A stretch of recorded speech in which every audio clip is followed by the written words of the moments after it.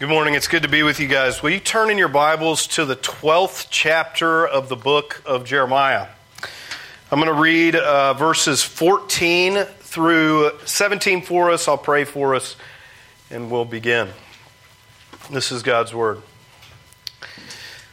Thus says the Lord concerning all my evil neighbors who touch the heritage that I have given my people Israel to inherit. Behold, I will pluck them up from their land, and I will pluck up the house of Judah from among them.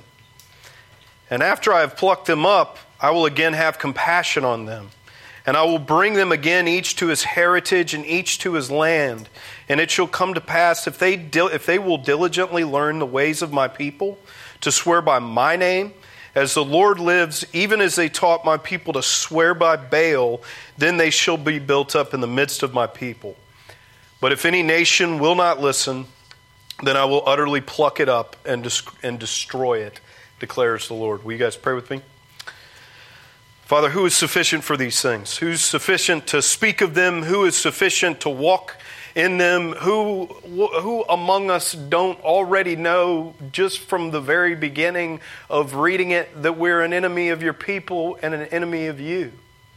So it's a hard word to hear. We don't automatically feel like we don't ever feel like we deserve compassion from you.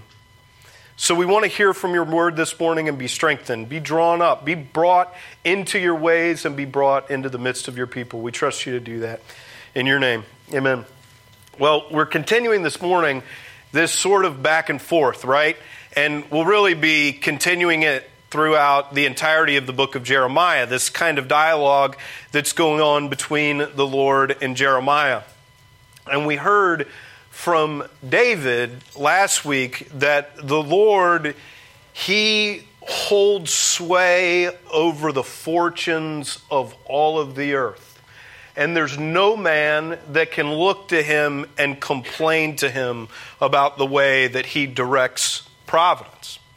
Nobody can stand and respond to God. We hear that in Jeremiah. We hear it in the book of Job. Paul tells us in Romans that that's true. We hear it over and over and over again.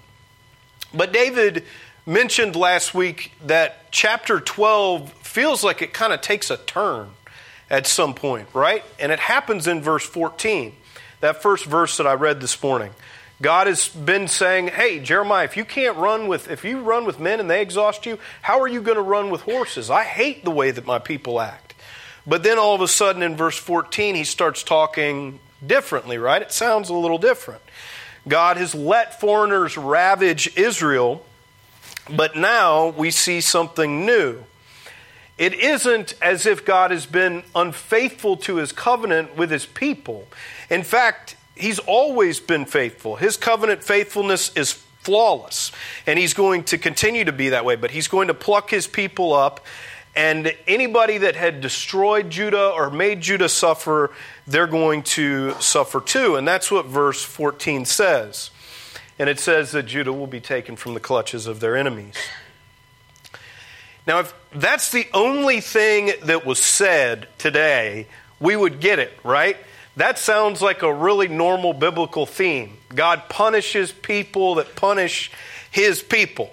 That sounds like Psalm 137 to me.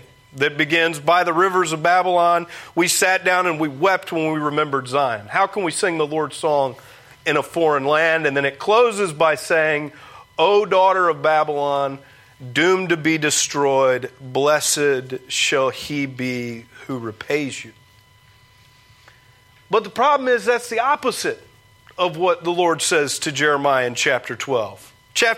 In verse 15, things take a turn. Instead, God extends an offer, and it's an offer of compassion that almost feels offensive, right? He offers a kind of grace that almost feels unjust. He says that if the neighbors of Judah, the people that have punished Judah, have made Judah suffer so much, if they repent and walk in the Lord's ways, he'll be gracious to them. He'll show them mercy. That's one of two things. That's either brutal ruthlessness on the part of God, or that's a kind of faithfulness that we aren't prepared to expect. But we gotta interpret it somehow. Do you understand that? God is either ruthless here by being good to the people that have punished his people, or he's being faithful in a way that we don't expect. The question I'm just kind of circling around in the introduction, it's the only question we'll ask all morning, is just simply this question.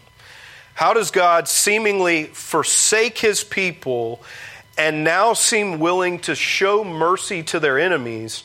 How does he do that and remain just? Now, I want to answer that question with just one piece of theology. And that's all we're going to talk about all morning, just one piece of theology. And it's actually a piece of theology that everyone in this room says every single week, but we kind of gloss over it. And I actually kind of feel responsible for us glossing over it, because I generally lead you in it. It's the Apostles' Creed. One of the things that we say in the Apostles' Creed is that we believe that Jesus of Nazareth ascended into heaven and sits at the right hand of his Father. Now that sounds sort of ordinary, right? Kind of quotidian, sort of like basic and not that powerful. It doesn't sound like it has that much force. It sounds like it's the kind of thing that's completely obvious, because look around, right? You don't see Jesus. Where is he? He's in heaven. And where's the force in that? But I think when we miss it, we do miss one of the most critical elements of the work of Jesus. And that's what I want to talk about this morning. Now, the small account of Jesus' ascension, and I think in what I'm saying is, I think in talking about the ascension, we're going to answer this question that's coming at us from Jeremiah. When you find the account of the ascension, you'll find that in the first chapter of the book of Acts. David actually read it this morning in the call to worship. It's a short little account, and so maybe we feel immediately kind of relieved that we haven't made a bigger deal about the ascension than we do, because it doesn't take up that much room in the Bible. And it actually hasn't taken up that much room in church history. Very few people have talked about it much. But Jesus has, of course, in the first chapter of the book of Acts, he's died, he's risen from the grave, he's seen a number of his disciples, and he's speaking to them. Now, wonderful, unbelievable, amazing things have happened in front of these disciples, right? They've seen Jesus die and rise again from the grave. They've seen him open the eyes of the blind, make the mute speak, make the lame walk again. They've seen him do unbelievable things. And so they ask the totally perfectly obvious and realistic question, Lord, are you now at this time going to restore the kingdom to Israel? And Jesus answers the question, but he does it in a way that's sort of dodgy. He says, it is not for you to know times or seasons that the Father has fixed on his own authority. Then he says what David read in the call to worship. But you will receive power when the Holy Spirit has come upon you, and you will be my witnesses in Jerusalem and in Judea and Samaria and to the end of the earth. I take that to actually be a simple yes to the question that the disciples asked. Jesus actually is, yes, emphatically yes, restoring the kingdom to Israel, but he ain't doing it in a way that anybody's going to expect. But then Jesus, he ascends. He literally, bodily lifts off the ground and goes up into a cloud. And he's flanked by two cherubim. And he ascends into heaven. And then that's it. That's all you get. The next thing you hear about is what we heard about this morning. The Holy Spirit falls and the world begins to get turned upside down by the disciples, but Jesus is gone. I think that Jesus' ascension connects all of his work, connects his work to the destiny of the human race. Now, you could say that about every piece of his work along the way, right? You could say Jesus dies in order to turn his Father's wrath away from our sin. He rises from the grave in order to transform the world and give us new life. But the ascension shows us that the climax of all that comes when Jesus, the priest king and the second Adam, fulfills the work that the first Adam did not fulfill but was intended to. and he takes dominion over the world. Now, that's a mouthful. I know it is. And this is where things get kind of tricky, right? Because what I'm saying is, it's Jesus that ascended. It's Jesus of Nazareth that ascended. And I'm saying that when he ascended and took his seat at the right hand of his Father, that means he rules over the world. That means that the one who was born in a barn to a carpenter and a virgin, the one who was raised in a backwater town in Israel, the one who called his disciples to do their ministries without a dime in their pockets, the one who ate with sinners and prostitutes, the one who bade tax collectors to come follow him, and the one who died the most shameful death in human history, it's him that rules over the whole world. But he rules up there with his body and memory intact, which means he remembers the way that it felt to sit upon a rocky well and talk to a Samaritan woman. It means he remembers the way it felt for a woman to bathe and anoint and clean his feet with her hair. He can remember the way his vocal cords trembled when he shouted, "Lazarus, come forth," and he saw his friend's former corpse stagger out of a tomb. Jesus is God. That's a remarkable thing to say about a human being. But it's actually doubly remarkable of a thing to say about God. That means that God does and acts in a way that Jesus would have done and act. And so that means that the world is turned upside down, and the God who pronounces the unthinkable in Jeremiah chapter 12 can do that because that's Jesus. The God who can extend mercy to enemies can only be one person. It has to be Jesus, and that's good news for you. And the reason that it's good news for you is that no one in this room has any hope apart from a God that can be that compassionate, a God that's willing to be merciful to the enemies of his people. Now, if that weren't true, pretend with me for a moment if that weren't true, that God couldn't be merciful to his enemies, to the enemies of his people.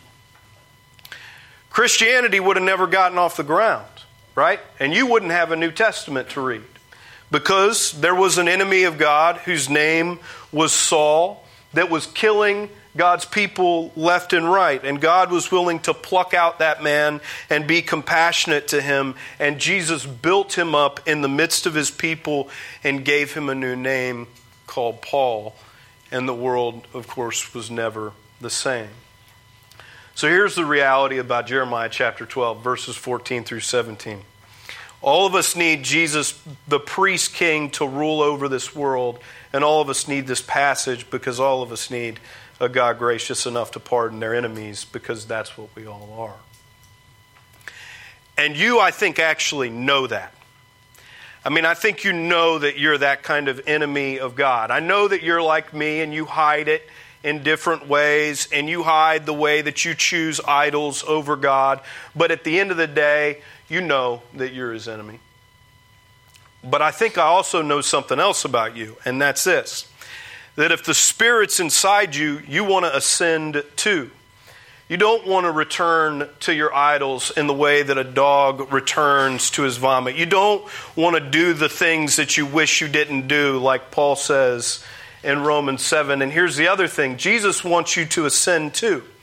He wants to draw us all up to heaven where he is. He wants to exalt us and take a train of the elect all the way to glory, bodies, memories intact.